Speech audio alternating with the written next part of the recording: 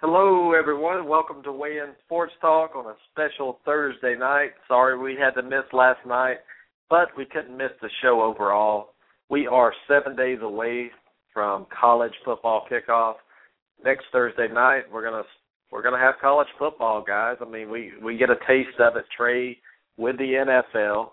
You know, the preseason, as big of a taste as you can get or call it. But 7 days from tonight, and Trey, I have to ask, are you feeling it yet? Oh, yeah, we're getting real close, real close. I mean, Labor Day weekend is, when really it's the big kickoff. It's nice to know that football's right around the corner. I got Labor Day planned, so, going to be at the Alabama-Virginia Tech game, so I'm getting excited. Man, I need you more enthused, man. You sound like Droopy, that cartoon character, man. I need you pumped up, man. I need you pumped up about some college football like I am. 7 days away, man. I mean, there's some big games next Thursday night.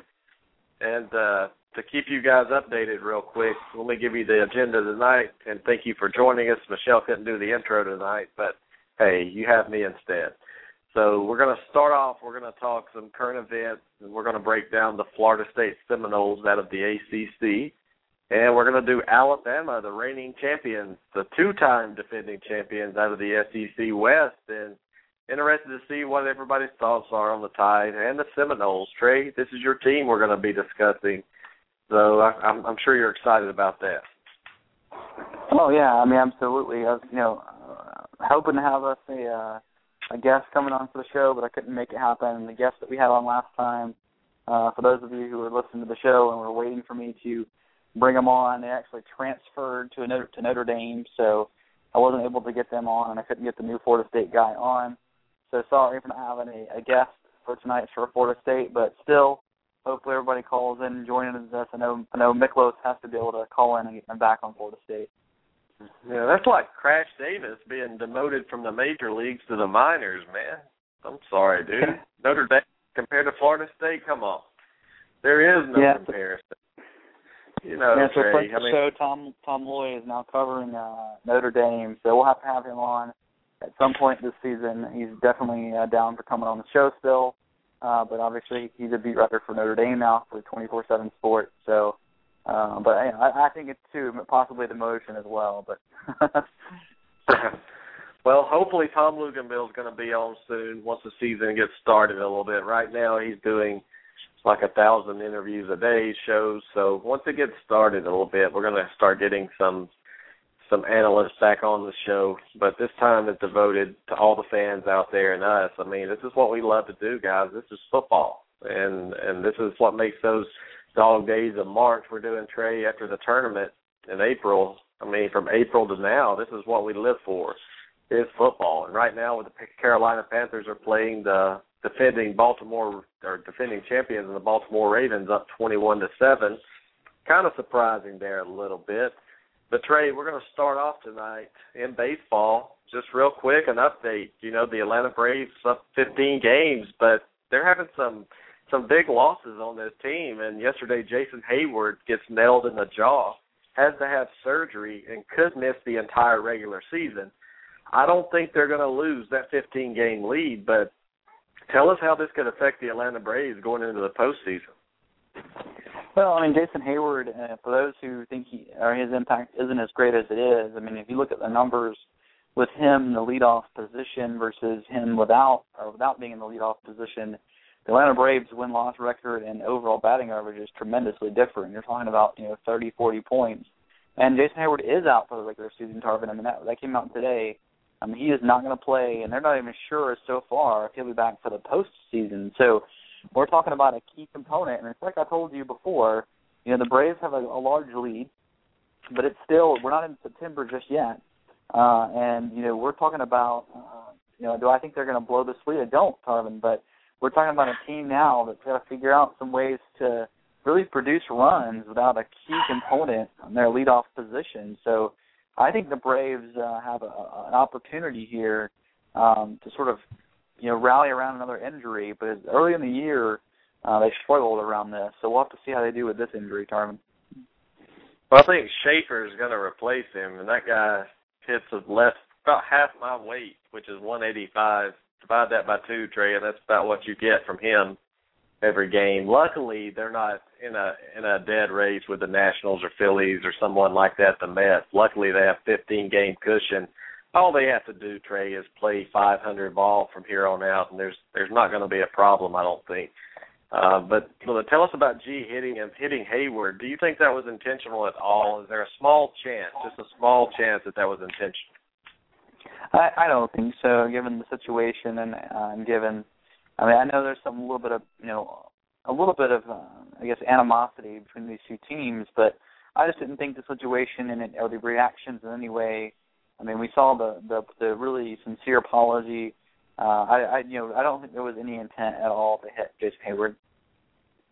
I was giving Smelly a little grief on Facebook earlier, saying it was intentional. But you could try to brush somebody back a little bit. But if you notice, Hayward kind of stepped in it a little bit, and this was just a freak accident. I mean, you saw Strasburg try to hit someone, and he's one of the best pitchers in baseball. He tried 3 times to hit someone, and he couldn't. So you're telling me that he tried to hit him in the jaw or right in the head and did it. I mean, I'm not going to buy that. But if you're 15, 20 games out of first, you're not going to be hitting someone intentional. But I also want your thoughts on A-Rod. Since he's come back, it's like people are beating him. And the other night we saw Dempster, hit A-Rod, and Girardi comes out and gets ejected. The funny thing is Dempster gets suspended 5 games, which he's not even going to miss a start, and fined $2,500, and Girardi was fined more. Trey, I mean, David Ortiz comes out, the Boston Red Sox, the teammate of Dempster, and says he didn't agree with that. Do you agree or disagree with David Ortiz not standing up for his pitcher? Yeah, and that kind of surprised me. I thought that, it's one thing to come out and say, to make some neutral statement and back your pitcher, but don't really, agree with the decision. But to say he didn't agree with Ryan Dempster, and then to say, hey, we're getting chased by the Rays, we can't really afford to lose guys, that kind of stuff. I mean, certainly that is, the perspective. I think you want to keep the eye on the playoffs, but at the same point, to me, when I heard that statement, I was like, oh yeah, David Ortiz is probably on steroids. And that's the first thing I thought. I mean, Tarvin, was this guy Me too. doesn't want to criticize a guy on steroids because he's been a guy in his career who has been rumored to be around steroids a bit. I mean, he's been on the precipice of many steroid stories. So maybe that's why. I'm not, accusing him, Tarvin, but I am saying that, that's where my mind went. It would be funny if David Ortiz come out and said, yeah, I support him hitting A-Rod. He deserves it. And then next month it comes out David Ortiz is suspended for steroids, and he's going to come back up in the batter's box. Yeah, that's the first thing, Trey, that came to my mind as well. I mean, I go back to the dugout incident where he hit the dugout telephone 1,000 times with a bat, still had the anger inside of him to try to charge the umpire. David Ortiz is probably juicing. I mean, if I had a guess about it, and that's why he said that. Why else would you go against your teammate? Boston's 1 game ahead in first place in the East. I mean, why would you even say something like that to cause any kind of discord on your team? That's concerning to me if I'm the Boston's manager there and the coach. So, I mean, David Ortiz is going against one of my top pitchers here. That's concerning, Trey, especially when you're 1 game up in the pennant, really. Yeah, and to sort of give the other side of what Paul's saying in our chat room, he says Ortiz is known for being an outspoken person. But there's one thing to be outspoken, and there's another thing to take that position. And I understand that A-Rod is not without friends. I mean, there are certainly some people who probably still support A-Rod even through all of this. But to be on the arch rival of the Yankees and have a Yankee who's really cheated his way through baseball and A-Rod, and then have your pitcher go after him, because of varying reasons, and then not support your pitcher, that's a different perspective and a different position that I expected from a team leader. Yeah, exactly. That's some good stuff. Hey, welcome Stephen Nall in the chat room. I haven't seen him around in a while. Just wanted to give him a shout-out. We'll be announcing the chat room in just a few minutes. But, Trey, just because A-Rod cheated, and now he's back in baseball, and the Major League Baseball is allowing him to play. I mean, is that a right to go out and throw a baseball at a guy, honestly?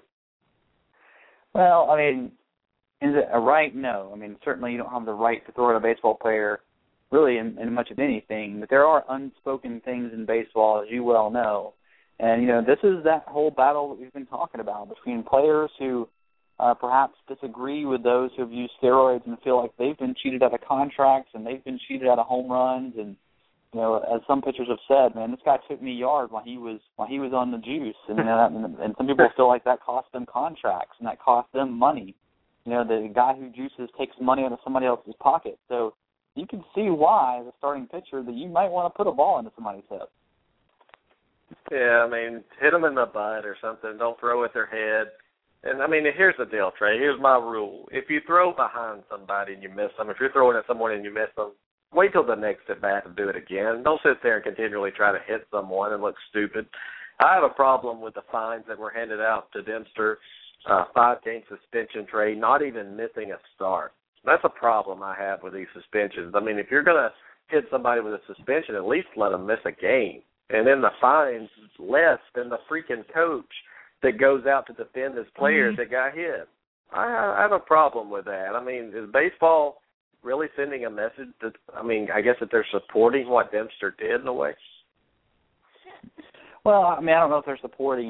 He's going to miss 5 games. That's a normal starting pitcher, for throwing at a guy. It's a normal suspension.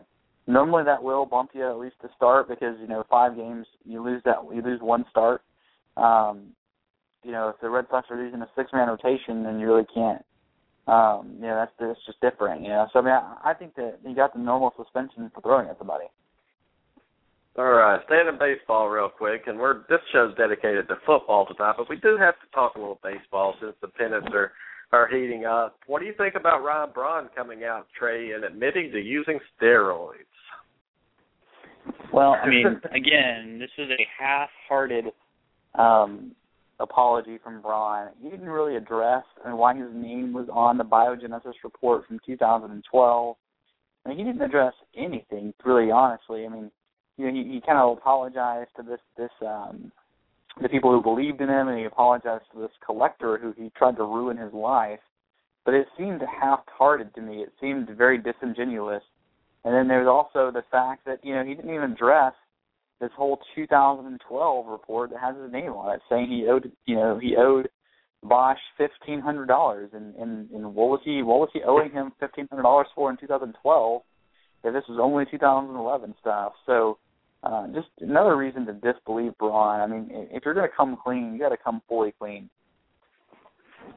Yeah, and, to say, I don't know if anybody has ever watched the movie Braveheart, but if I was a Brewers fan in the organization, I would tell Braun a saying from that movie: I'll let you come back if you'll bend over and kiss your own butt. If he can do that, Trey, I would let him back in. That's the only way. Yeah, he's got to come clean fully. You can't do this partial. I'm gonna talk about part of it, but not all of it. If you do that, it comes off as very disingenuous. It comes off as very, to be honest, it comes off as a lie. And I think that's the way it came off. Yeah, I do not like Ron Braun. I do not like A-Rod. And it's not because they use steroids. It's because the way they've gone about this, once they've been proven, really, that they've done it, the way they've accused other people, the way they never took ownership. If I was Ron Braun, honestly, after the fool he made of himself and did that guy, I would publicly go apologize to the man that I tried to ruin his reputation. I wouldn't apologize to the fans or anybody. I think they understand it's half-hearted, like you said. But if I wanted to make things right, I would call that guy and apologize to him and beg his forgiveness. But other than that, that's all I have to say about that. But Ryan Braun, he's a scumbag, guys. I don't care what you say. A-Rod's a scumbag, and I hope they did not have successful careers anymore, Trey. I know that sounds bad, but, hey, that's the way I feel. Oh, the way you feel is the way you feel, man. Yeah, exactly, and the Dodgers are hot still. Kershaw's cruising. Puig's doing okay. The Dodgers aren't going to be caught in this division, and Trey, we'll do some more baseball later. But in closing, in baseball, the Braves have to find some kind of, fill in for Hayward, someone consistent, because Hayward is a big part of that roster. Even though he hasn't hit very well this year, he went out with an appendectomy. earlier in the season. They need somebody to step up and take ownership. Schaefer's a fast outfielder, but Trey, I worry about his bat. But we will talk about that. So let's move on a little bit. Real quick, some updates in college football, Trey. I don't know if this surprises you. I'm a little surprised, but Bob Stoops at Oklahoma named ninth as starting quarterback over Blake Bell. What are your thoughts on that, real quick? Well, I mean, this is, and for those of you who don't know Oklahoma football or don't know who, Blake Bell and Knight are, Knight's actually the guy who they actually had on the squad in Oklahoma last year when they were trying to find somebody on their team to be Johnny Manziel for the bowl game. It was Knight. Knight was the guy who was supposed to be Johnny Manziel. So he's sort of in that mold. The big knock on him is the fact that some people think he doesn't have a very good arm. And so one of the things that was a little bit of a surprise was, Blake Bell looks a little bit more polished, but they really must have seen a lot from Knight in the preseason or in the fall practice in his arm strength, because that's been the big knock on Knight is this guy doesn't have the arm strength to throw the routes. He's a great runner. He's a fast kid, but does he have the speed, the arm angle necessary and the arm strength to win college football? Exactly, and I thought the same thing. I think Oklahoma made the best decision in the world by doing this. You could still bring Bell into certain packages, 3rd and shorts, 3rd and 3s, and let him run the football. But you need a leader in the Big 12 that can throw the football and move the ball down the field. I just think you're exactly right on that. And I just wanted to touch on that real quick. We will talk some college football in just a few minutes. I wanted to bring that up. But Trey, in the NFL, Joe Flacco, the best quarterback in the NFL, is playing against a not-so-good Panthers defense tonight. He's making the Carolina Panthers look like the 85 Bears tonight. Well, I mean, I think the Panthers D is going to be improved this year. Watching this game, actually, I didn't realize John Beeson was back this year. He's going to be good for them. They drafted, the kid out of Utah, and so the defense looks improved tonight for the Panthers. But it's still the preseason, so I'm not going to put too much stock into this game. Look, I'm going to put stock into a quarterback playing in the preseason, Super Bowl champion, making that kind of money, throwing it right to defenders. I mean, he's already thrown a pick six, and then he just threw another one. And this is Carolina, Trey. This is not the Bears. This is not the Giants. It's not the Steelers defense. This is the Carolina Panthers defense, and yet it could be improved. We'll have to wait to the regular season. But Joe Flacco, guys, if you have him in your top 20 of quarterbacks in a fantasy draft or anything, Trey, I think you have a loser this year. Yeah, I don't think Flacco's going to win a lot of fantasy football games, but I mean, just to kind of put some perspective on a game like this. I mean, Buffalo is 2-0 in the preseason, and so is Cleveland, Tarvin. I mean, I don't know if you're putting stock in preseason games, and I get it. You're a Cam Newton, supporter. You follow him onto the NFL, and so you want to take every single, nugget of possible goodness and turn it into something. But, in the same respect, I can tell you that Carolina right now is just as good as the Cleveland Browns. So, good on them.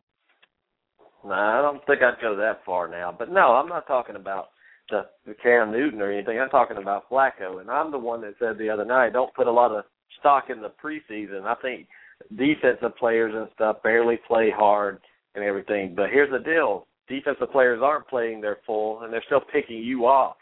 And they're still, you're a Super Bowl champion. You're making more money than any other quarterback just about in the NFL, and you're throwing pick sixes. I do look at stuff like that. I'm not saying that if Baltimore loses, they're screwed for the rest of the year, but I do look at quarterbacks' performances because they're not in there much, and when they're in there, they need to make it count. And so, wow, Flacco, Trey, I could be right on this one. Well, Tarvin, I'm not saying that you're wrong on Flacco. I'm not a Flacco supporter. I was sitting there trying to figure out, put me in the Flacco seat, and I was saying, is he saying that I'm a Flacco supporter? Is that what Tarvin's trying to insinuate? I see what you're doing, Tarvin. It took me a second to figure it out, but I am definitely not in that boat. So not that is worthy. I didn't draft him I don't plan on drafting him in any fantasy football draft.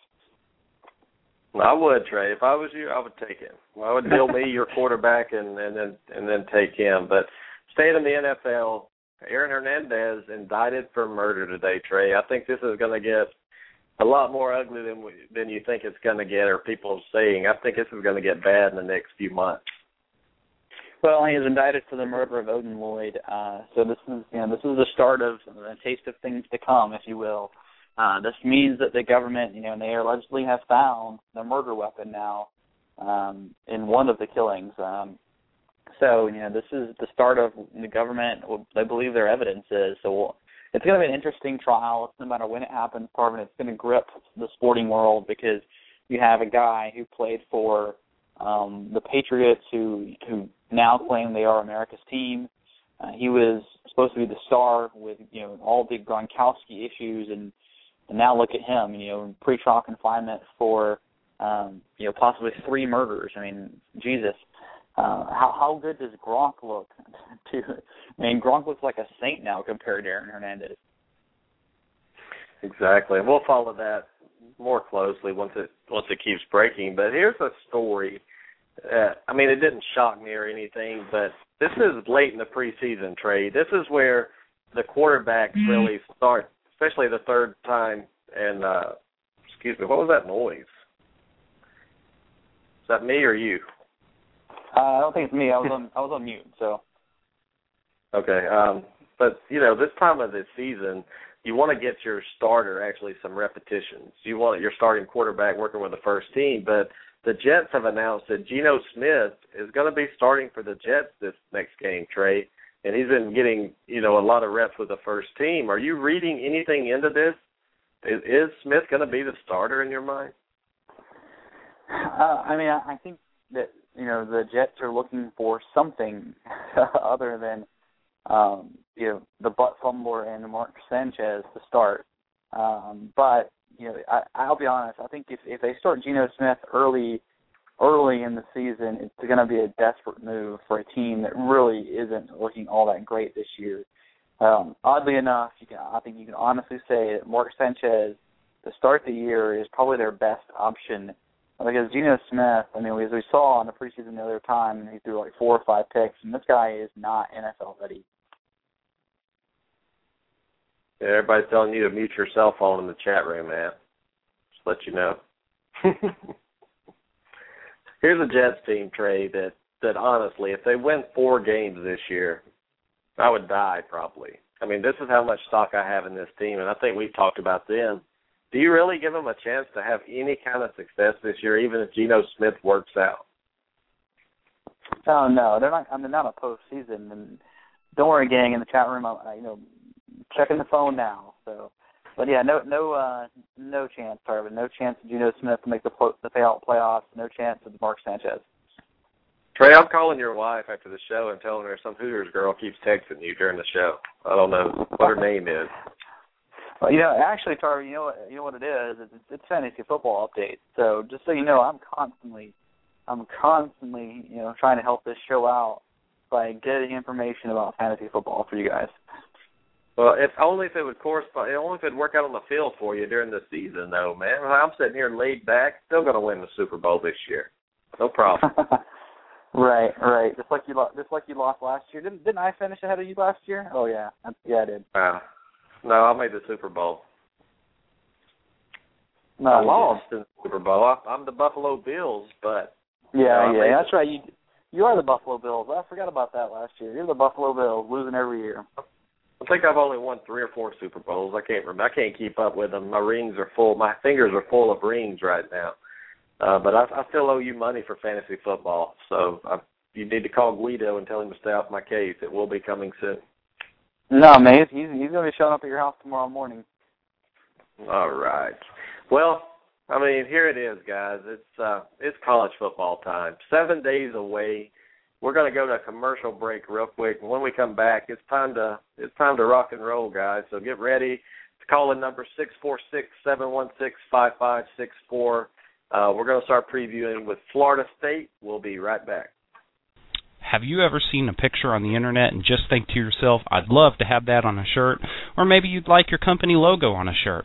Well, Actionware Screen Printing is the place for you. We'll print whatever design you want on any surface you desire. Just give us the idea and we'll make it happen. For more information, message us on Facebook or call Tony Williams at 817-891-6819. Actionware, where your design comes to life. We are back, and Trey, 7 days away, like I said, from college football time, man.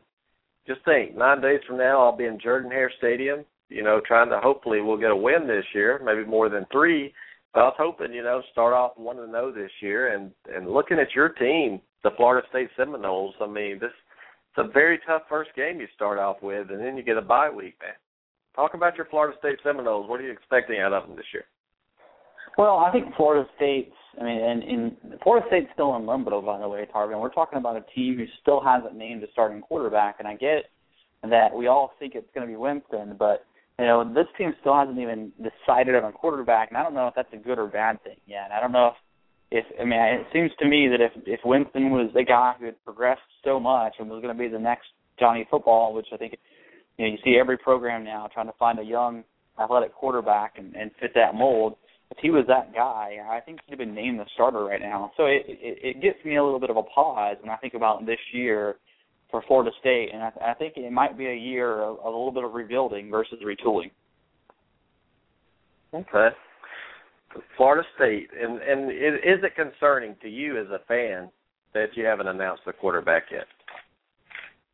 Yeah, because I think if you have a team and you have a quarterback who is just as as good as he can be, and he's the next coming of the greatness, however you want to put it, I think by this point, we are a week away. Florida State's first game is September 2nd on the road in Pitt, and we haven't even named a starter yet. So being this close to the starting of the regular season, I think that's problematic when you have two different guys still splitting carries and splitting reps with the first team. And everybody's banking on Winston. And the format tonight, we're going to break them down real quick, and then we're going to bring on some experts of the teams. Florida State tonight, we have Jonathan Miklos. He's going to come on and talk some Florida State with us. For Alabama, Sonia is going to come on, Sonia Minton and Chris Melly. So we're going to take your calls and get your opinions. But Trey, when your whole team is expecting a freshman quarterback to lead them, that's tricky. It worked with Manziel. He was a redshirt freshman. I think Winston is a redshirt freshman, correct? Yeah, he's a redshirt freshman, but something to think about. And I know Miklos may have a different perspective than I do on this, but he's a guy who missed a lot of spring ball too, because he's a really good young pitcher as well for the baseball team. So he was pitching into the tournament for the College Baseball World Series. So this is a guy who wasn't devoted fully to football, and that's partly, I think, the reason why he hasn't been named the starter, because I think he's probably still learning the playbook. That's why Jacob Coker's still hanging around, who's actually a little bit more advanced than Winston is when it comes to being on the teams in an extra year.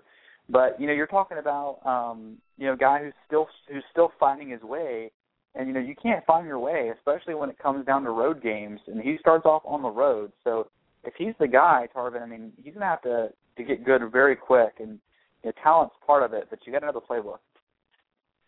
Well, Trey, I think Winston is going to be a good quarterback. You have to put him out there for his athleticism, but flipping over to the defense, in your opinion, I don't think you ever really liked Stoops, did you, as the coordinator? It just seemed like the defense didn't respond very well to him, did it?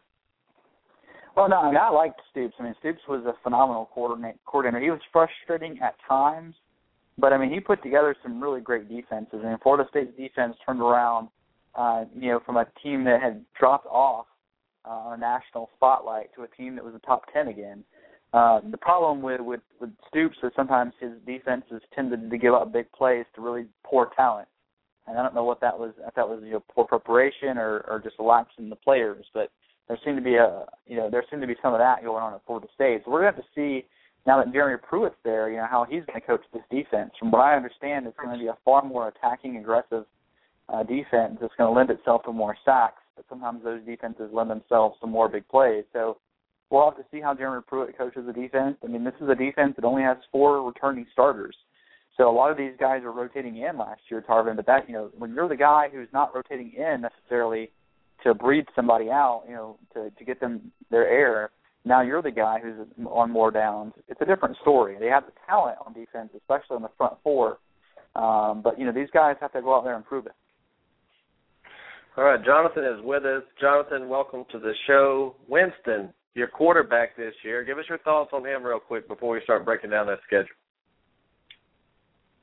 I love Winston. I think the world of this kid. Athletically, I think he's better than E.J. Manuel, and everybody raved about E.J. Manuel's athleticism. I'm really excited. Winston kind of reminds me of Charlie Ward and the kind of build he has and the maturity and the way he's come along. And let's be honest, guys, he wasn't the number one high school quarterback prospect for no reason. I mean, we walked into Alabama and stole him from Saban. So obviously this kid has talent because Saban doesn't recruit garbage. Yeah, I mean, that is a good point, but here's the deal. I mean, there's some Kyle Frazier, that's all I'll say. But I'll tell you this though. I think Fisher and Saban have better quarterbacks in mind that they can develop better than Chiswick can. So I will say that. But I will say I like Winston, guys. I really do. I think you have to put him out there because of his athleticism. And look, the playbook is complex at times. He can learn it. Let me tell you why, Trey. And we're going to go over this schedule right now. 4 games. I mean, hell, I'll say 5 games. You don't even play a team, really. And we'll start off, Trey, at Pittsburgh, September 2nd, buddy. Tell us your thoughts about going on the road in a hostile environment at Pitt. Well, and, Pitt, for those of you, Pitt played pretty tough last year against some of their better opponents. They're a team who kind of out-kicked their coverage at times. And they're kind of a sort of sneaky, scary team to play on the road. And it's not as if this was a road game in the middle of, October or September on a Saturday, it's less imposing. But because this is the first game of the year, because more than likely we're going to see Winston starter, but, I still think we could see some sort of dual quarterback role with Jimbo Fisher, too. I mean, it's not as if Jimbo Fisher has said he's opposed to that. I mean, you actually could see Coker in here, too.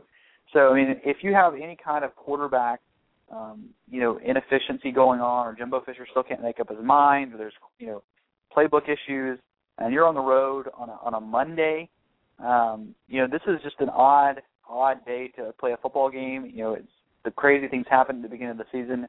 So it is a scary game for Florida State. I mean, Florida State should win this game on talent alone.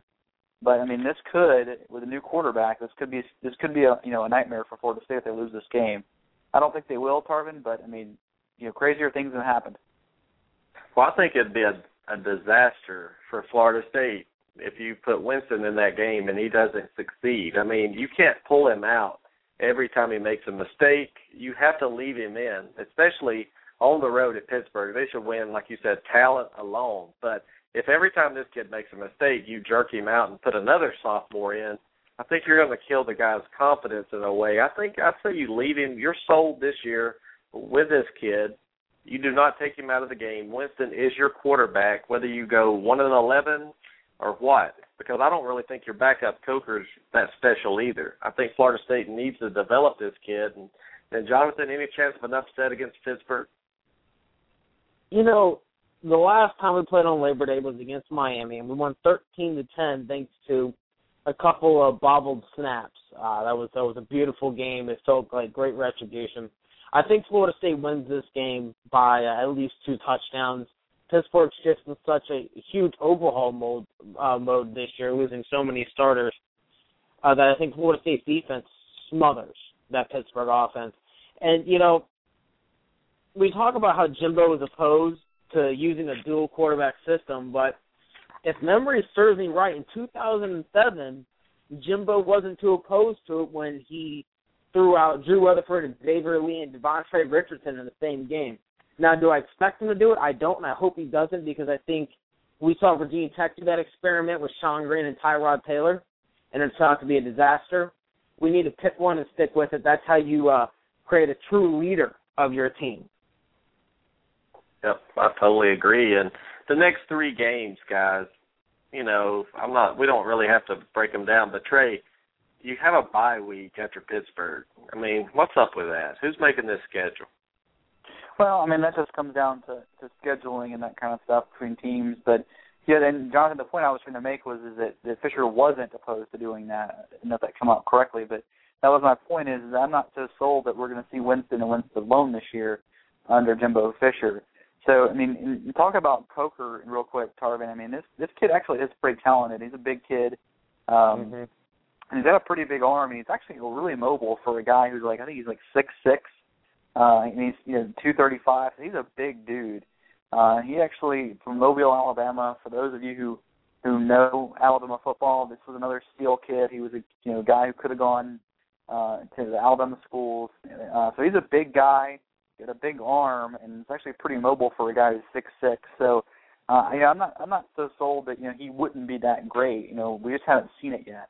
But you're right, Tarvin. Going into the next games, having a bye right before Nevada is less than fortuitous for us as Florida State fans because you'd rather have that bye, a more advantageous game. But I don't see any of the next 4 games being problematic for Florida State. Nevada, Bethune-Cookman, they're at Boston College. That's a Saturday game. Then at home against Maryland. I'm not sure that any of those games should be competitive. Yeah, I didn't even know Bethune-Cookman had a team, Trey. What is anytime you play a team with a dash in it, Bethune-Cookman, I mean, you're having to scrape the bottom of the barrel to get some competition, aren't you? Well, I mean, I don't know that an Auburn guy should be throwing out, team schedules, but Bethune-Cookman is certainly not the kind of competition that I'd like to see Florida State play. Hold on. Coming up next, Florida State will play Snead State Community College. Coming up next year. Coming from an Auburn fan, really? Really? Hey, guys. Coming from an Auburn fan. Auburn is not on the schedule tonight. No mentioning them right now, okay? We're talking about Florida State here. Let me have my thoughts. Okay. Alabama.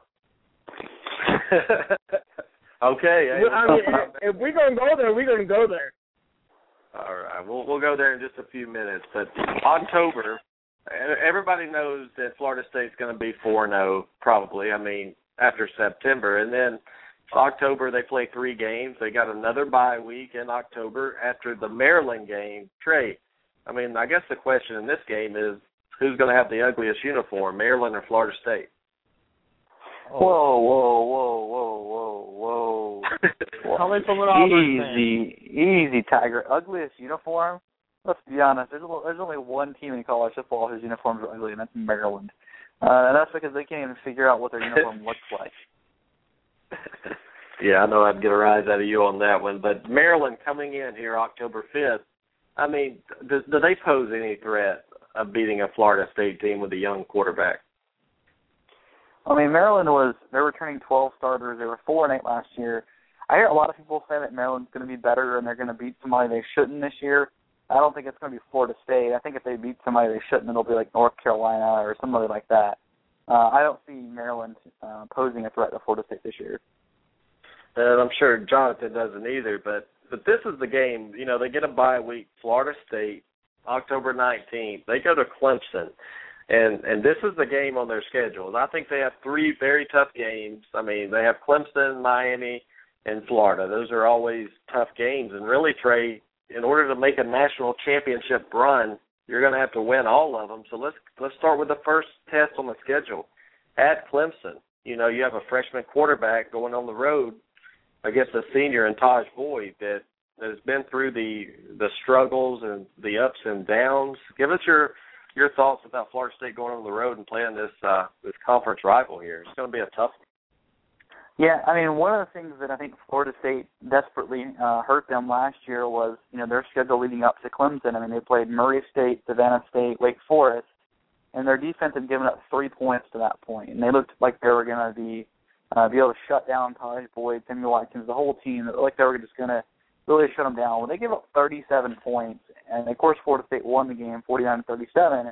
But that offense was a more secure offense under E.J. Manuel. So this year again you have other than Pittsburgh you have 4 sort of pancake teams, and here it comes they're going to be on the road this year against Clemson, and then Taj Boyd is a year better.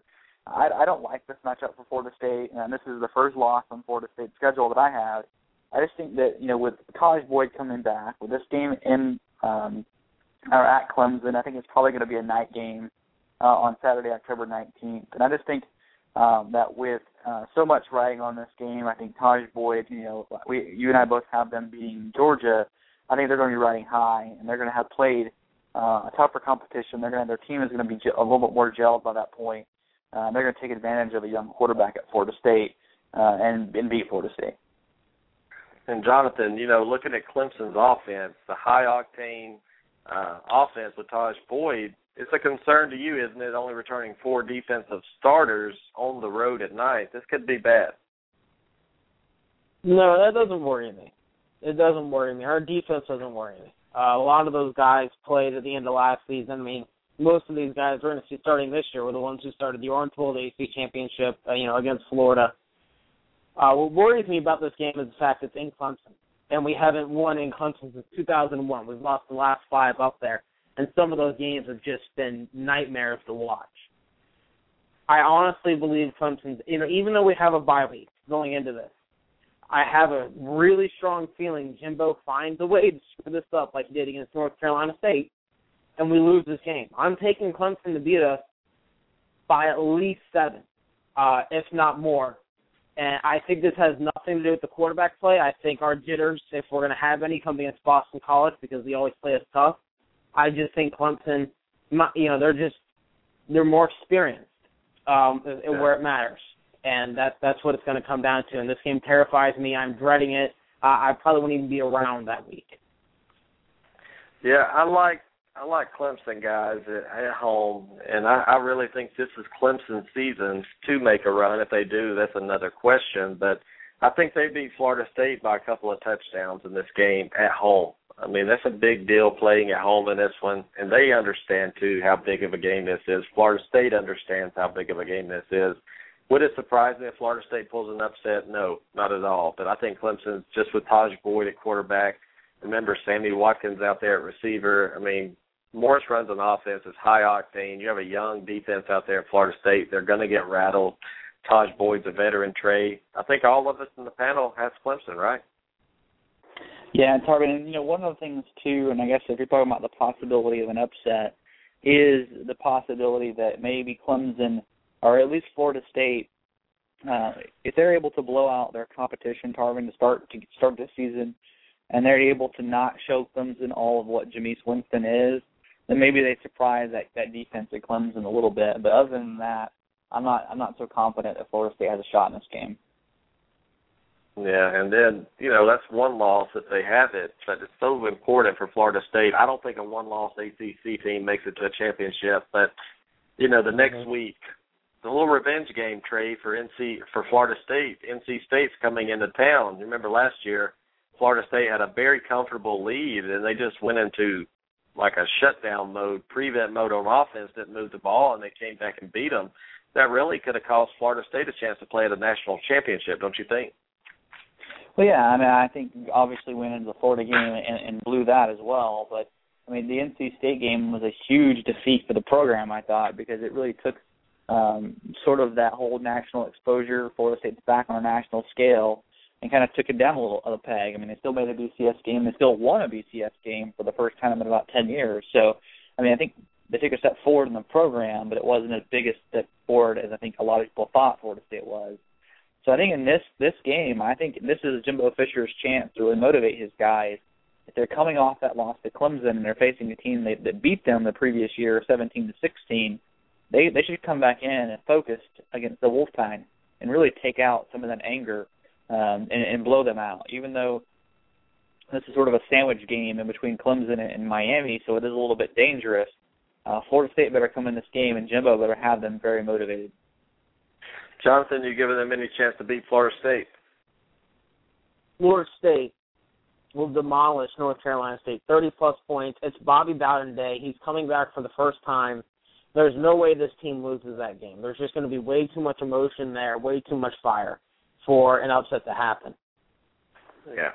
I agree. I think Florida State wins big in this game, and that takes us into November. I mean, this is probably a one-loss Florida State team, and they have 5 games in November, and 2 of them are tough, in my opinion. So we'll start off the big rival game, Trey, hosting in Tallahassee. Miami comes into town, and this is an improved Miami bunch.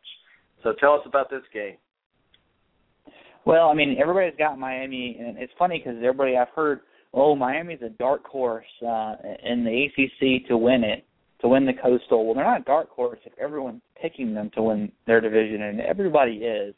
I haven't seen a single person who's picked a non-Miami team to win their part of the ACC. So let's be honest, they're the favorite in the Coastal.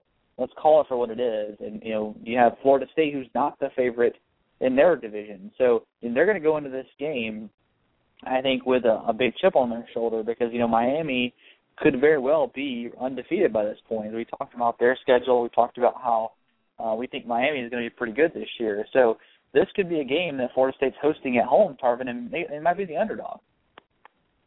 I have breaking news coming out, guys, and this is, speaking of timing, Jamie Winston suspended for the first 4 games of the season for using performance-enhancing drugs. Trey, have you heard this? I've heard it from you and no one else because it doesn't exist.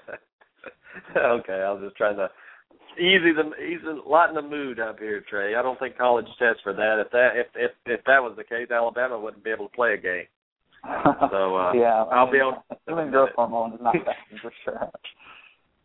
I'm joking. Jonathan, Miami Hurricanes. Is this going to be a contest like all the experts are saying right now? It's going to be a fight. It's going to be a dog fight. It always is with Miami. It's just a rivalry game. I think because it's in Tallahassee, we win. Even though there was a stretch for a couple of years, about 5-6 years, where the road team was winning the series. But with Florida State winning the past 3, this game being at home, we have Wake Forest the next week, so it's not like we're looking ahead. I think this is where we get Miami. I'm still picking Miami to win the Coastal, but it's just hard to pick them in this game. It's going to be too tough. Their defense was too rough last year. I mean, it was a mess. Yeah, exactly. I mean, we're all on the same page on this one. Florida State's at home. They take care of business. And, guys, there's 3 games in a row at Wake Forest, home against Syracuse, and home against Idaho. Not even worth mentioning those games. So we're looking at a one-loss Florida State team going into Gainesville on November 30th, Trey. This is a huge rival game, out of conference, the only out-of-conference game either team plays. So give us your thoughts on this one. Florida State wins this game possibly. I mean, what does it mean for them? Well, I mean, not the only out-of-conference game that Florida plays, because Florida plays Miami this year. But, this is obviously a matchup that could have a large say in, whether Florida State or whether Florida, how far they go in their seasons, because, I mean, they're at least Florida is a possible pick to make a national championship game. So the fact that this is at Ben Hill Griffin Stadium, this is in the Swamp, I just think with the young quarterback, Florida State, Jimbo Fisher's had Florida's number, let's be honest. I mean, last year was Jimbo Fisher's first loss at Florida.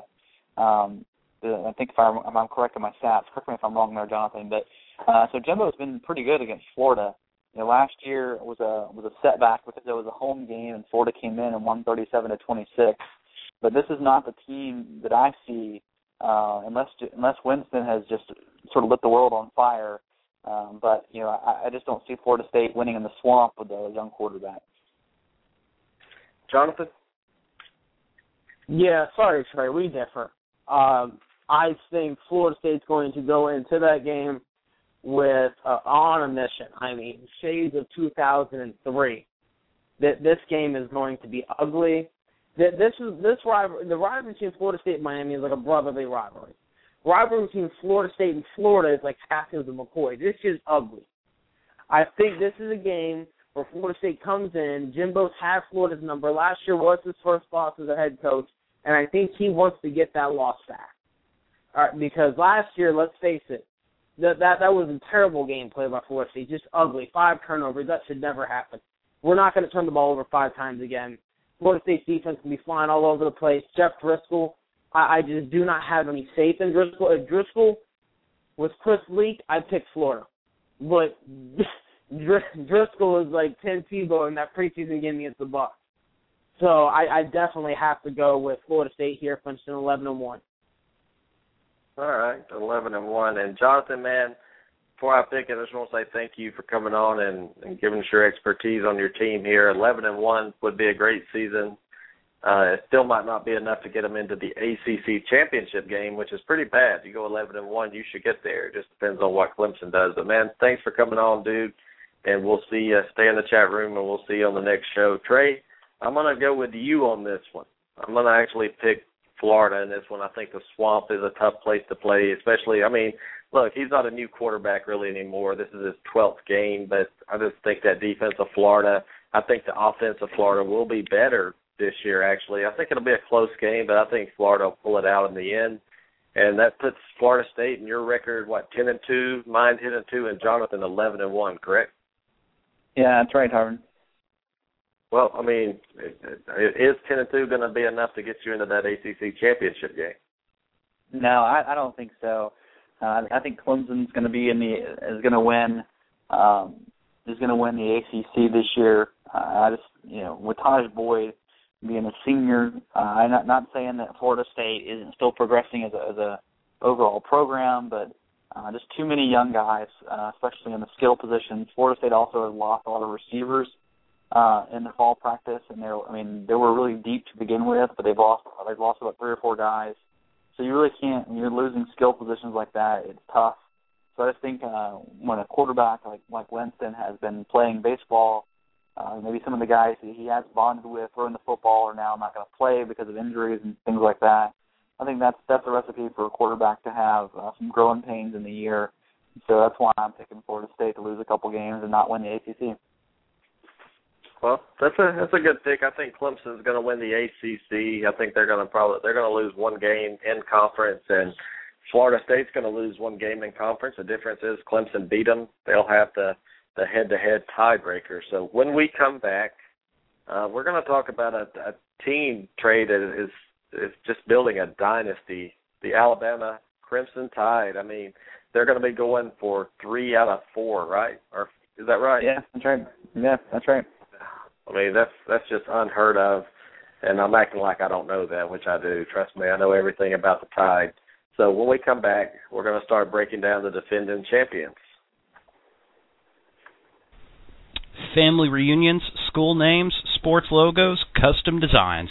Actionwear Screen Printing will do all of that on whatever you want. Hats, shirts, shorts, pants, and much, much more. Embroidery, printing, decals, it doesn't matter. Just give us the idea, we'll make it happen. For more information, contact us on Facebook or call Tony Williams at 817-891-6819. Actionwear, where your design comes to life. All right, we are back. And Trey, I mean, when you hear Alabama, I mean, what do you think of right now? Well, I think with Alabama, you think of pretty much they started a dynasty. And I think the only thing you can say when the team wins as many games and is winning national champions in a very brief period of time, we're talking about in 4 years, they've their seniors.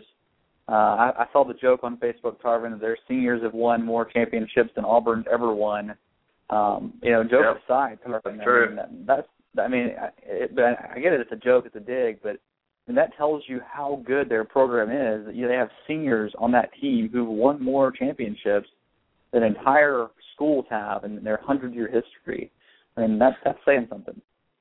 Well, Trey, and when you talk about Alabama, I mean, when you talk about national championships, I've watched college football a long time, and I'm telling you, no matter how good of a team you are, it's hard to win a championship. It's hard, and you've seen Alabama, the last 2 years, they've lost a game, and that's how tough it is to go undefeated. They've lost, and they've come back in, and you see them when they play in that championship game. It's not even a contest. I mean, that's how good of a team this is. You look at it every year, it's like, okay, Alabama lost 8 players or whatever, they're going to struggle. And the guys that come in were better than the guys that departed and went to the NFL. That's what happens when you recruit like Nick Saban does. And he doesn't miss too much, Trey, when it comes to recruiting, his recruits are usually spot on. And I think that's a big reason for their success. But yeah, I mean, and then Nick Saban knows how to sort of take advantage when things go his way. I mean, he's a coach who doesn't let up. He knows how to focus his team. So this is a team who hasn't struggled to win the games they should win. I mean, they haven't gotten beat really by a really, what you'd say is a subpar opponent. I mean, the teams they've lost to during the season have been really tough teams. I mean, you lose some of those games. So he's also taken advantage of being able to motivate a team who really, honestly, Tarvin, I don't know how you motivate a team who has 3 rings.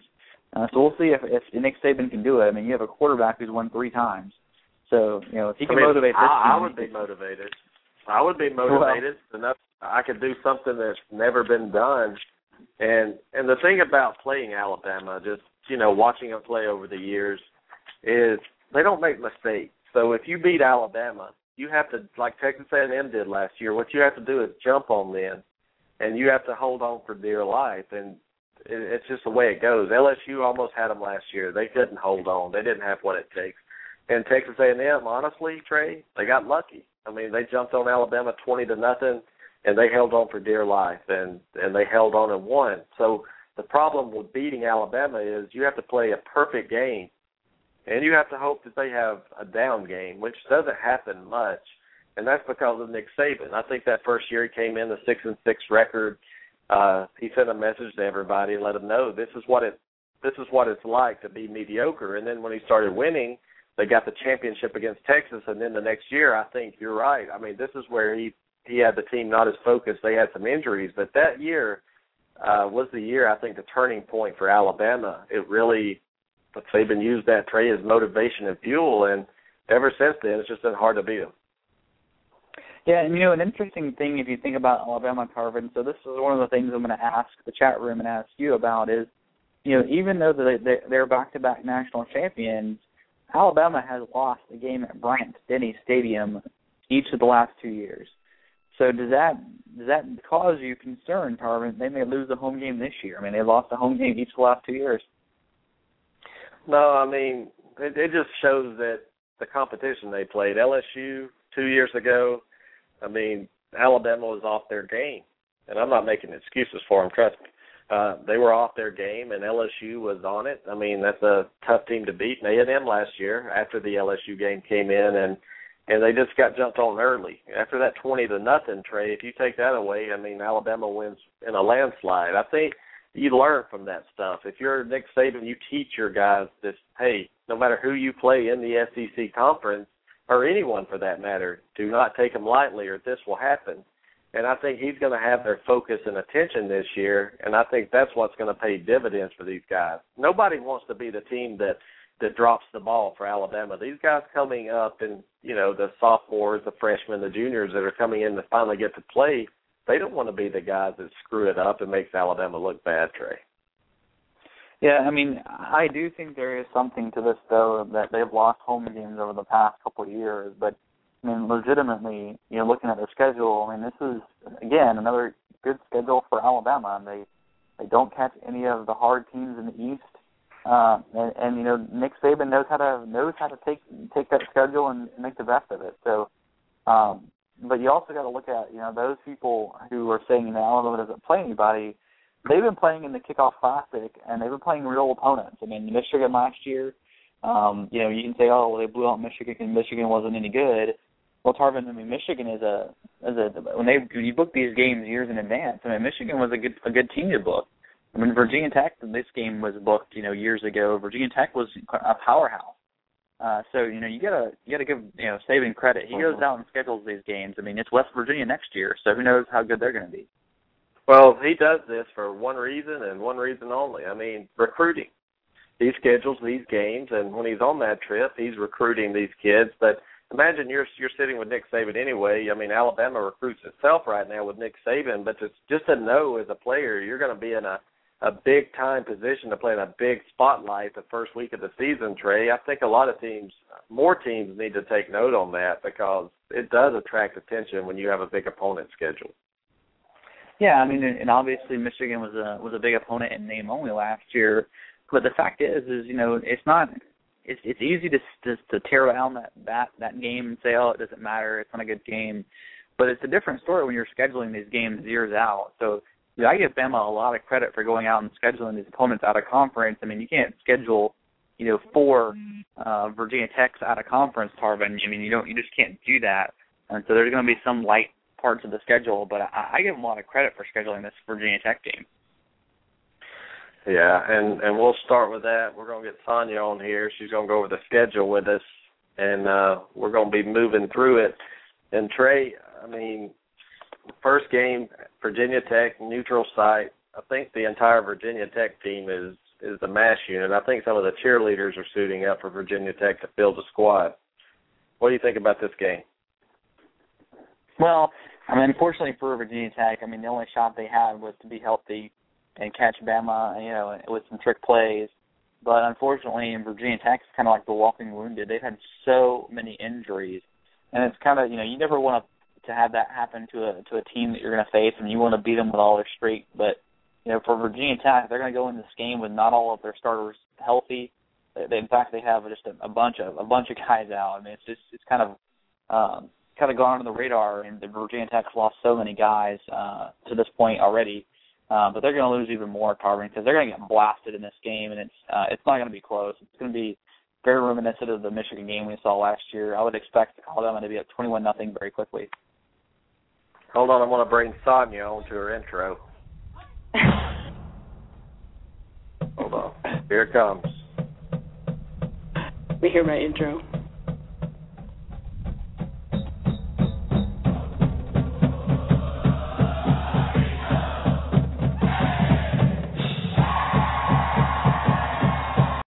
I won't do that to you, Sonia. Oh, my ears. Oh, my God. Oh, my ears. They're bleeding. God. I had to do that for you, Sonia. I had to do that for you. Well, hey, that's the only time you guys have an opportunity to do it, so you might as well go ahead. Hey, I can't argue with you on that one. Virginia Tech, first game of the season. I mean, kudos for Nick Saban scheduling a game like this, but honestly, it's not going to be a game, is it? No, I really don't think so. Excuse me. Trey pretty much broke it down. It's going to be, fun to watch, but for a quarter. Yeah, for a quarter or two. You got to bring my boy Smelly on now. You got to have 2 Bama fans on here. I'll get him on. Give us your prediction on this one. Give us your prediction on this game. That we win. It'd probably be like another. They might get one in. I'd say 42-7, maybe. That's about right. I really don't think Virginia Tech's going to do anything. Yeah, Bama's going to be in the 40s. All right. Well, I'm going to get Smelly on. Chris, welcome to the show, big Bama fan. Give us your thoughts on Virginia Tech this year. Any chance they have to come in and make it competitive? I don't think so. I mean, they're losing. They already lost, 4 players so far. 3 on defense, and that's the biggest thing was defense. So with them 3 being gone, I think it was Marshall, Van Dyke, and some other guy, cornerback, being out. And I think we're going to crush them, to be honest with you. Be kind of like Michigan last year. All right. I agree with that. And I'm muting some people. I'm just muting line to see if some little noise I got coming on. Trey, it's a panel. All 4 of us pick Alabama to take care of Virginia Tech. And, I mean, that's not a surprise, but Alabama, like Florida State, gets a bye week after that first one. And I think Alabama did this intentionally, actually, just to have a chance to prepare for that spread offense going on the road to Texas A&M. What do you think? Well, this game is so hard to predict because, one, no one knows whether Johnny Manziel is going to be playing or not. And love him or hate him, he changes the nature of this game. You can say all you want, and I've heard guys on ESPN try to convince me or convince other people that that Texas A&M has a backup quarterback who can beat Alabama, and that's just not possible. They don't. And so the only shot that Texas A&M has in this game is if Manziel plays. And I'm not of the mindset that if you have Manziel and he's healthy and he's playing, that Texas A&M is going to get blown off the field. I don't think that's going to happen. But I think that Texas A&M is going to be, an underdog in this game, even though they're at home, even with Manziel. So Tarman, he's got to play for them to win this game. Hey, Sonia, with or without Manziel, I mean, let's just say he does play in this game. What are your thoughts on it? It doesn't matter. It does not matter. Bama will. This game is circled on the calendar. It's been circled since last year.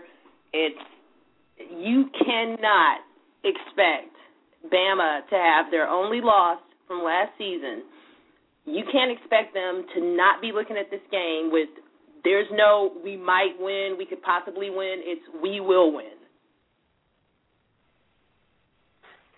Yeah, That's the bottom line. This is big. I mean, Saban in revenge games. I mean, this is something that Alabama's been thinking about, Smelly, ever since the last year. Even though they won that championship, you know Nick Saban and Chris, you know he's been thinking about this game. Give us your thoughts. Johnny Manziel playing, of course. What are your thoughts on this game? Any chance you're giving Texas A&M, even though they're at home? With Manziel playing, I still think John's been marking this game on the calendar here, but he will give us Texas A&M will give Alabama a run for the money. I mean, I think that's the second hardest game on the schedule if Manziel's playing. So I think it'll be a good one still. I don't think we're going to blow them out like some people think, but I think it's going to be a good game. But Alabama comes out on top. Okay. Well, Trey, I mean, this is a panel. I think, honestly, I'm hoping Manziel plays, and because I want to see the point spread come back on that board. I think Alabama's going to be favored, not as much as people, I mean, I guess more than people think they should be, is what I meant to say. This is going to be a game totally dominated by the front line of Alabama on both sides of the ball, in my opinion. I think Alabama's going to be able to run and throw Trey all over this A&M team. The defense of Texas A&M, if you watched them last year, they struggled, and they're going to struggle even more with some key losses to the NFL. I like Alabama big in this game, and when I say big, I like them by 3 touchdowns or more. I know, Trey, is that too much? That's what I think with Manziel, it's too much. I mean, the problem with Texas A&M is they have 4 guys returning on defense, and if you're Texas A&M, you're not to the point where you can lose so much talent on one side of the ball and be okay. I mean, they just don't have the depth that they had last year. So I think Alabama's going to wear them down, and I know we have a show next week. We're going to preview our Heisman frontrunners, but I'll tell you right now, one of the guys on my list, Tarvin, is T.J. Yeldon. And I think that it's because of games like this that Yeldon will put his sort of his stamp on the Heisman possible voting, because he's going to be able to find running room. I mean, Bama lost a ton of talent on offensive line, but they have a ton of talent replacing him. So I just think that Yeldon's going to find room in this game, and that's going to be the difference, is Alabama's going to find room between the tackles. Well, I mean, that's a good – I'm glad you brought this up. I wasn't going to mention it right now, but I think Nick Saban wants to reward A.J. McCarron a little bit. He's going to get his wins, of course. Don't get me wrong. He wants to win. But these receiving corps that he's built around A.J. McCarron, I think he's going to feature A.J. McCarron this year. And you don't see Nick Saban do that much. I think this year A.J. McCarron's going to be airing it out. And I think he's the one that's going to be getting the highlight, more of the focus and getting the attention. So watch out for that. That's just a thought I had. And the next game, Colorado State, he did this for his good buddy that was offensive coordinator, Trey. And we won't talk much about Colorado State, but no chance, right? No, I mean, Bama, I think if Bama loses the game, it is going to be at home this year, but it's certainly not going to be the Colorado State. All right, well, we'll go to the September 28th game against Ole Miss. They're hosting Ole Miss for the second season in a row. Ole Miss comes in, they're not under the radar this year like they were last year. Give us your thoughts on this game real quick, and then we'll move to Sonia. Well, I think this game has a possibility for an upset. I mean, Ole Miss has a lot of guys back. They have a lot of talent back, and they have a lot of guys who are recruited very highly. You're talking about 18 returning starters, 10 on defense, 8 on offense, and a lot of these really top talent guys that they recruited in are actually not getting redshirted. They're actually going to play. I mean, so they're going to see some of this young talent at Ole Miss play. And the thing about young freshman talent and this team at Ole Miss is they might actually be able to still surprise Alabama with some of the speed on the field they're going to be able to put on there. Is there going to be enough, Tarvin? I'm not going to call that right now. I'm not saying Ole Miss is going to win, but I'm saying I think this is going to be a competitive game, but Bama wins by 10. All right, Sonia. I mean, last year they came in, people say they played y'all good, and y'all beat them by 30, I think, somewhere around in there, 24-30. What are your thoughts this year back in Tuscaloosa again? I think it'll be a good game. We beat them 33-14. They tried to. It's like they tried to hang the first quarter, but if you notice, after halftime, we just wore them down. They could not hang, and I just don't see that changing with the addition of one or two people. I just really, Ole Miss is headed in the right direction, but they're gonna walk away from beat Denny with a loss. Yeah, I mean, Smelly. I mean, this game. I think Ole Miss is still a couple of years away of having recruiting classes like they did this year to be able to go into Bryant-Denny and win. What are your thoughts on this one? Definitely. Their schedule is brutal anyways. By the time they get to Alabama, that one class is not going to make them that much better than what people are thinking. So it's going to be the same thing as last year. It's going to be, probably over by the second quarter, It's going to be one of those type of games where you flip it to another game. But at least I hope that's the way it goes. We'll see what they're made of, though. Well, I mean, we all have Alabama right now at 4-0, and September is over with, and nobody's really surprised at this. Trey, we go to October. They play Georgia State October 5th, at Kentucky October 12th. I mean, we can talk about Kentucky a little bit, going on the road with Stoops. I mean, tell me what the point spread is going to be on this. I guess we can talk about that. Well, it's going to be a lot. I mean, it's going to be 20, 30 points, and they're going to cover it. I mean, I don't see this Kentucky Wildcat team. I mean, what Stoops is doing at Kentucky with recruiting is pretty impressive. But, I mean, these guys, it's not like Ole Miss that has some talent already in the cupboard, and the talent they brought in is actually ready to compete at an SEC level. The guys they brought in at Kentucky still have a lot of maturation to do. So this is not a team that's going to be very competitive this year. They're going to be better than they were last year. But, I mean, this is still a blowout, Tarvin. Yeah, and October 19th, Arkansas comes into town. And this is interesting. It's not because Arkansas is going to be competitive. It's because this is their head coach's first game, Trey, in the SEC after talking all that smack in the years past. Tell us what Saban does to Arkansas in this one, Trey. Well, I mean, I'm actually kind of interested to see what the offense is going to look like for the Razorbacks. The more I've heard about them, the more I've been actually keeping up with them last week or so. I'm actually a little intrigued to see if this team is going to be a team that's a little bit competitive or that's going to get blown off the field. I mean, they're not ready to compete at a high SEC level. I mean, I don't care what Brett Bielema is doing. They're just not ready talent-wise yet. But, Alex Collins, the kid who they got from Florida State this year, is a running back who can actually compete right now. But I'm not sure they have a line that's ready to block for him or any quarterback for that matter. So I think Arkansas gets beat pretty handily. Sonia, I mean, I know you're going to enjoy this game after, I know in years past you talked about Bielema, the way he's run his mouth about the SEC. Do you think Saban takes it easy on him, or do you think he runs up the score if he gets a chance? I think he puts the pedal to the metal and welcomes Brett to the SEC the way he should be. That's what I think. At least I hope he does. I really want him to welcome him to the conference that he just when he was up at Wisconsin, he was talking all that smack. So okay, well, tell you what, come down here and play with us. And now he wants to be part of the SEC brethren. So let's welcome him the way we should. Yeah, he's going to get welcomed, all right. Hey, Tarvin, this is Jason.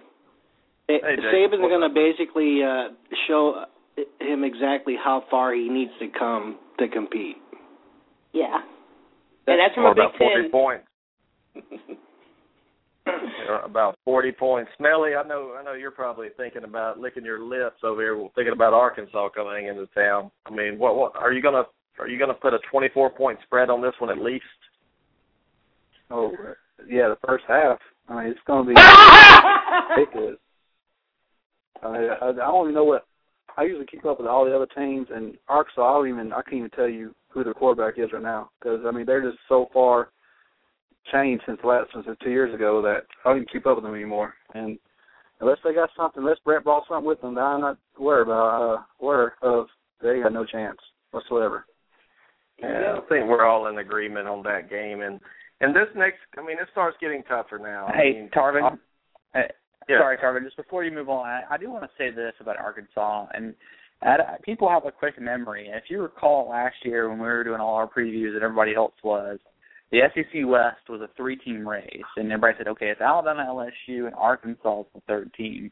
Well, of course, they fell off the map last year, and Texas A&M became that third team. But let's not act like they weren't just a year ago considered at least a competitive team in the SEC. So I don't think they have as far to go as some people give them credit for. So just watch out for Arkansas improving very quickly is all I'm saying. Well, if you look at their depth chart and you look at people they've lost with injuries and just people graduating by attrition, Arkansas does have, in my opinion, a long way to go. They're returning 3 on the offense. The defense is returning, but that was terrible as well. I think Bobby Petrino really screwed this team over and then hiring that idiot to replace him for a year. I think that put the program back. I think it's going to take 3 years to get them playing, to be able to compete in the SEC West. That's what I was trying to say. They're still a little while away. And let's move to the next game here, guys. The Tennessee Volunteers come into town October 26th, and I know Sonia's going to take it easy on Tennessee in this game, so I'll let her start her preview on the Tennessee Volunteers right now. Give us your thoughts on this game. Well, I'm going to be honest with you. When I look at the schedule, there's always, and Jason can back me up on this, I never overlook Tennessee. I remember 2010. They've been, bad couple of seasons, past couple of years, but they've got a Butch in there now and all the good things I'm hearing from Tennessee. Tennessee always, it's like Tennessee is the LSU of the 80s where they weren't doing that great, but just every once in a while they could just step in and play spoiler. They almost got us, if it wasn't for Mount Cody. So, with Tennessee, I'm going to choose Bama, but with all the things that I'm hearing, I think unless they start out the gate and they just fall flat, Tennessee might bring it. They tend to play Alabama better in Tuscaloosa sometimes. They seem to be that team that gives Alabama trouble, especially when Alabama is on top. What are your thoughts? Oh, yeah. That's why you can't overlook them. With Tennessee, it's like I would love to sit here and say that, we're going to just roll all over them. But you can't ever do that with Tennessee no matter how bad they are. Tennessee is one of those teams that they can just show up on a Saturday and mess up your game. So, but I'm still picking Bama. All right. Sonia picks Bama. Trey, who are you liking this game?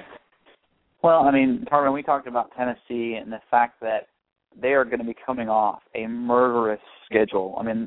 They are going to get beat up so bad. They play, I think, the toughest schedule in the SEC, or maybe even in the country, Tarvin. Tennessee plays just a rough schedule, and it's going to really take its toll on Tennessee by this point. So Bama is going to be far healthier, far deeper, and it's going to show in this game. I think I saw your score about 34-13. I think that's a little generous. This could be a 41-14 game. Yeah, it's going to be a lopsided game, but I do think Tennessee will come in early, and I think they'll play. I think depth is still a concern. Smelly. Give us your thoughts on this game. Is Tennessee going to be competitive? No, like you just said, the schedule is ridiculous for them. They go to Oregon. Oregon. They go to Florida, then Georgia, then South Carolina, and then come to Tuscaloosa. There's just no way they're going to compete with Alabama this year. But Butch Jones is the right choice. I believe they're going to get better now, finally. But the first year is not going to do anything for them. It's going to be like the last 6 of them, except for 2009. Like Sonny said, I don't think that's going to happen with this squad, but we'll see. I'm picking Alabama. Well, Chris, I'm with you. I think he's the perfect hire right now, perfect fit for Tennessee. He's going to get them headed in the right direction. We all remember Coach Lett coming on the show talking about him. I think that coaching staff has a vision, what it takes to get Tennessee back to where they need to be. It's going to take them a couple years to get their recruits, and if you look at recruiting right now, and I know it's early, they're top in the country right now, and that's just for right now, but that says a lot. New coaching staff coming in, hasn't even played a game yet, Trey, and that speaks volumes with them. So we all have Tennessee losing this game, but watch out for Tennessee in the near future. And that takes us to November. This is when it gets exciting in football. This is where the races heat up. November 9th, Trey, LSU comes into Tuscaloosa. And if it's anything as advertised in the past years, this is going to be a dogfight. Yeah, I mean, and here this game is the one that, I mean, Alabama's schedule is just so light this year. And I'm looking at this game, and, you know, I've heard so much on LSU. I've seen and read so much about LSU, how they're far deeper than we thought they were, and people, you know, shouldn't sleep on LSU and the loss of all that talent. You know, you and I have already broke down LSU, and it's got me rethinking what I think about this game, Tarvin. And you know, my question keeps coming down is Mettenberger good enough? I mean, we saw him in the Alabama game last year, and it was the only game that he looked like a competent quarterback.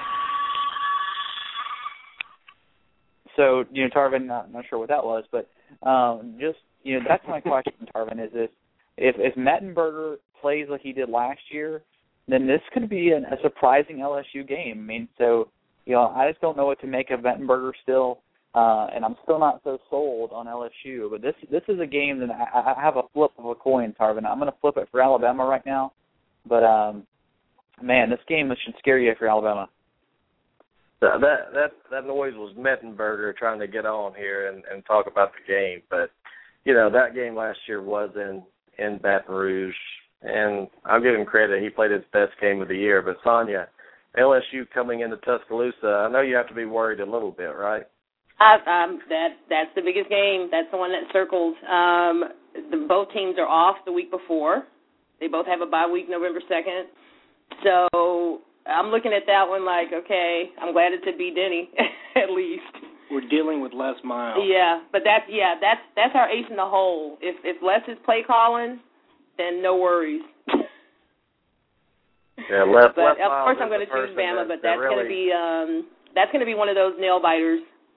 I'm not going to be turning the television. Put it like that. I don't think so. All right. So Sonia's picking the Tide. Smelly, I know you're concerned about this one. You can't even lie about this one now. Yes, probably the one the one I'm most concerned about. But they only return 4 on defense, and I think that's going to be the key right there.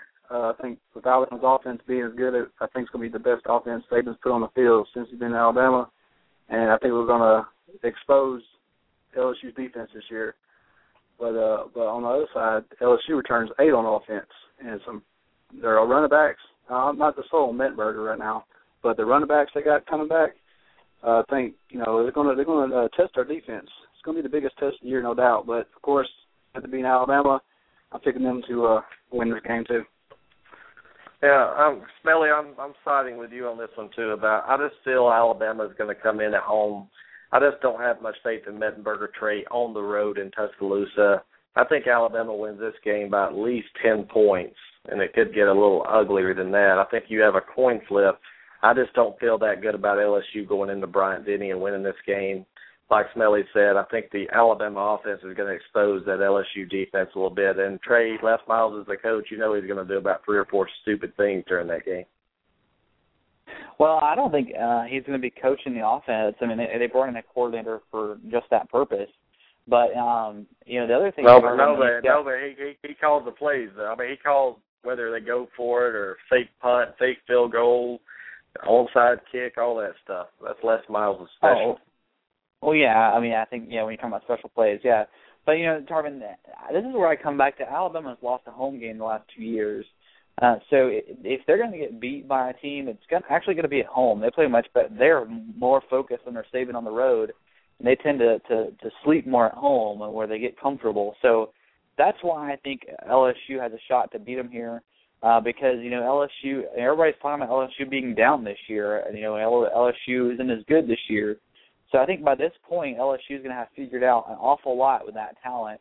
They're like Alabama in a lot of ways, Tarvin. They the guys who they lose in the NFL, the guys behind them are 5 stars too. So, LSU does have some talent. Jeremy Hill, the running back who many people thought should be suspended, is actually another guy who you can look at for possible Heisman if LSU has a good year. I mean, this guy is a good running back. I think because of his arrest, he will not be in the Heisman, this year. They do have ethics. You have to, and a code of conduct that the players have to abide by. I don't think if he ran for 10,000 yards, they wouldn't give it to him. But kudos to Les Miles for voting him back in.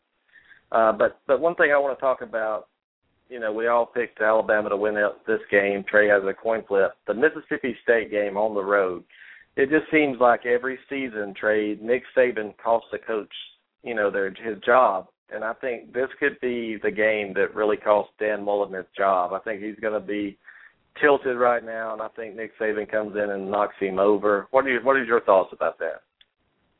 Well, I honestly think that Mississippi State should not fire Dan Mullen. I mean, he's actually won quite a few games there. You really can't expect to be Mississippi State and be on the sort of the realm of Alabama. It just takes far too long to build a program up like Mississippi State to any kind of level. Mullen's done a pretty good job, but they're going to get beaten this game. Mississippi State is not on the same upswing as Ole Miss is recruiting-wise. So, I mean, yeah, this is going to be a big win for Alabama for sure. All right, Sonia. I mean, do you agree with that? This could possibly be the coach that gets fired this year with a Nick Saban win blowout. I hope not, because I totally agree with Trey. What he's done at Mississippi State, he's bringing Mississippi State up to middle tier. Okay, he's actually doing some good things down there. For Mississippi State to fire Dan Mullen for losing to Saban, who's the top coach right now, it would be just stupid. It's ludicrous. It would just be a joke. And that would just set them back another 5 or 10 years. So I think Bama wins. He keeps his job. And, he just keeps recruiting and he keeps building Mississippi State up so they can be at least a middle-tier team in the SEC. I tried to get you and Trey to bite on that. Mullen has made it relevant again at least. I mean, he is the mastermind in the Florida offense. I tried to get Trey to bite first. I actually thought he would bite. I didn't think you would, Sonia, so it's great having Trey there. So, Smelly, Mississippi State and the Cowbells, any chance that they can pull off the upset and dethrone the Tide here? No, the same. They play at South Carolina and at Texas A&M before they they play Alabama, and they're just not ready for Alabama yet. And but I think though it's going to be closer than last year. Though I really do. Last year was just a blowout. I forgot what the score was, but I know it was like a 30-some points they beat them by, or 40 something like that. But I think it'll be closer. But 38-7. What was it? 38-7. Yeah, I think it'll be a little bit closer than that. But still, Bama wins by 2 touchdowns at least. All right. Well, I mean, here we are, November 23rd. Chattanooga comes into town. We're not going to talk about that. But, Trey, I mean, this Iron Bowl now coming up, I mean, the 3-9 Auburn Tigers at home, I mean, any chance they have in this game to make it competitive? Well, I mean, it's a rivalry, so when you say any chance, I mean, yeah, they have a chance. But the problem with Auburn is no matter who's coached, again, Saban, it hasn't been a great result. They have to figure out Saban to sort of be successful in this kind of game, and we'll see if it's Malzahn. He had some success obviously with Cam Newton there, and he was the offensive coordinator, but that's a different story. So, Tarvin, I think they have a shot. Absolutely. I mean, everybody has a shot. I mean, well, not everybody. Chattanooga does not have a shot, but Auburn does. So, I mean, I think it's going to be an Alabama victory, Tarvin, but this is not going to be a 49-0 game like it was last year. I mean, this is an 11-0 team in our book right now. I mean, coming into Auburn, Sonia, and it is a rivalry. Last couple of years, I hadn't felt like it really, but give us your thoughts on this game. You on me, Tarvin? Sorry. Sonia, are you there? Yep. I am now. I can't believe that Trey and I are agreeing so much, but again, it's the Iron Bowl. We went to the game last year, and it was just Dude, I'm gonna tell you, I was trying to reach Nick to see if he would just spot you guys, maybe a touchdown or a field goal or something. But I think you guys will score at least this game. But nah, there's no way. Alabama will not lose that game. Okay. Smelly in the house. Give us your thoughts on the Iron Bowl here with Nick Marshall as quarterback. Is that going to make a difference? Well, I don't really know how he's going to play yet because I haven't really looked at his tape from his junior college days, but he's not going to make a difference. Even if there's no way he's going to be Cam Newton. If he's like Cam Newton, then y'all may have a chance. But no, I think the score will be like, y'all do better than last year. It'll be like 48-0 this year or something like that. Okay, so Chris, you gave me 24 points in Auburn, right? Is that right? I'll give you 30 for $100, right? Is that what we had? Oh yeah. What was it? 24? I gave you 24. 24 points.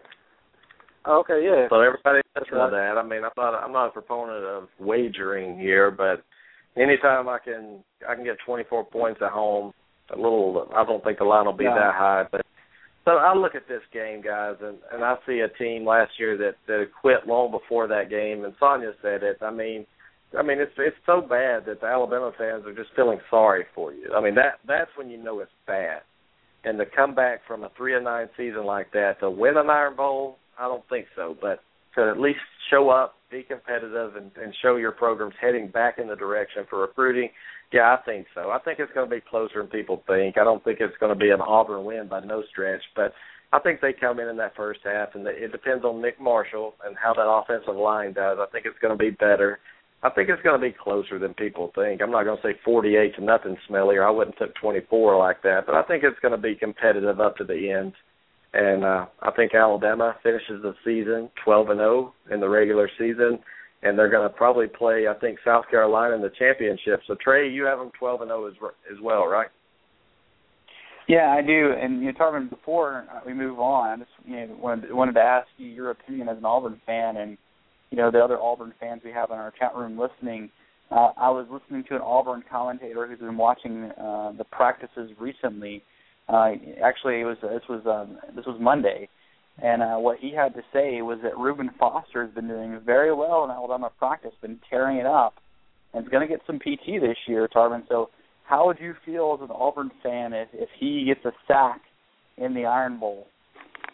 And I wish him well. I mean, I wish Reuben Foster well. The kid was committed to Auburn, and they fired Trooper Taylor, and he was devastated. And whether he was coming to Auburn or not, we'll never know. But I think the kid's a good player. I think he's going to do very well. I don't wish him ill will. I think he's going to be a good fit. I mean, he loves to play football, and I would hate to sit here in the media here and wish bad on a teenager coming out that's trying to find his way. So I like Reuben Foster. I think he's going to be good. I don't think he's going to play much this year, honestly. I think he's going to have to learn. I think he's going to have to bulk up some more and learn the game. It's going to slow down for him. But Reuben Foster is going to be a force to be reckoned with. Sonia, Chris, what do y'all think? Sonia, I'll start with you.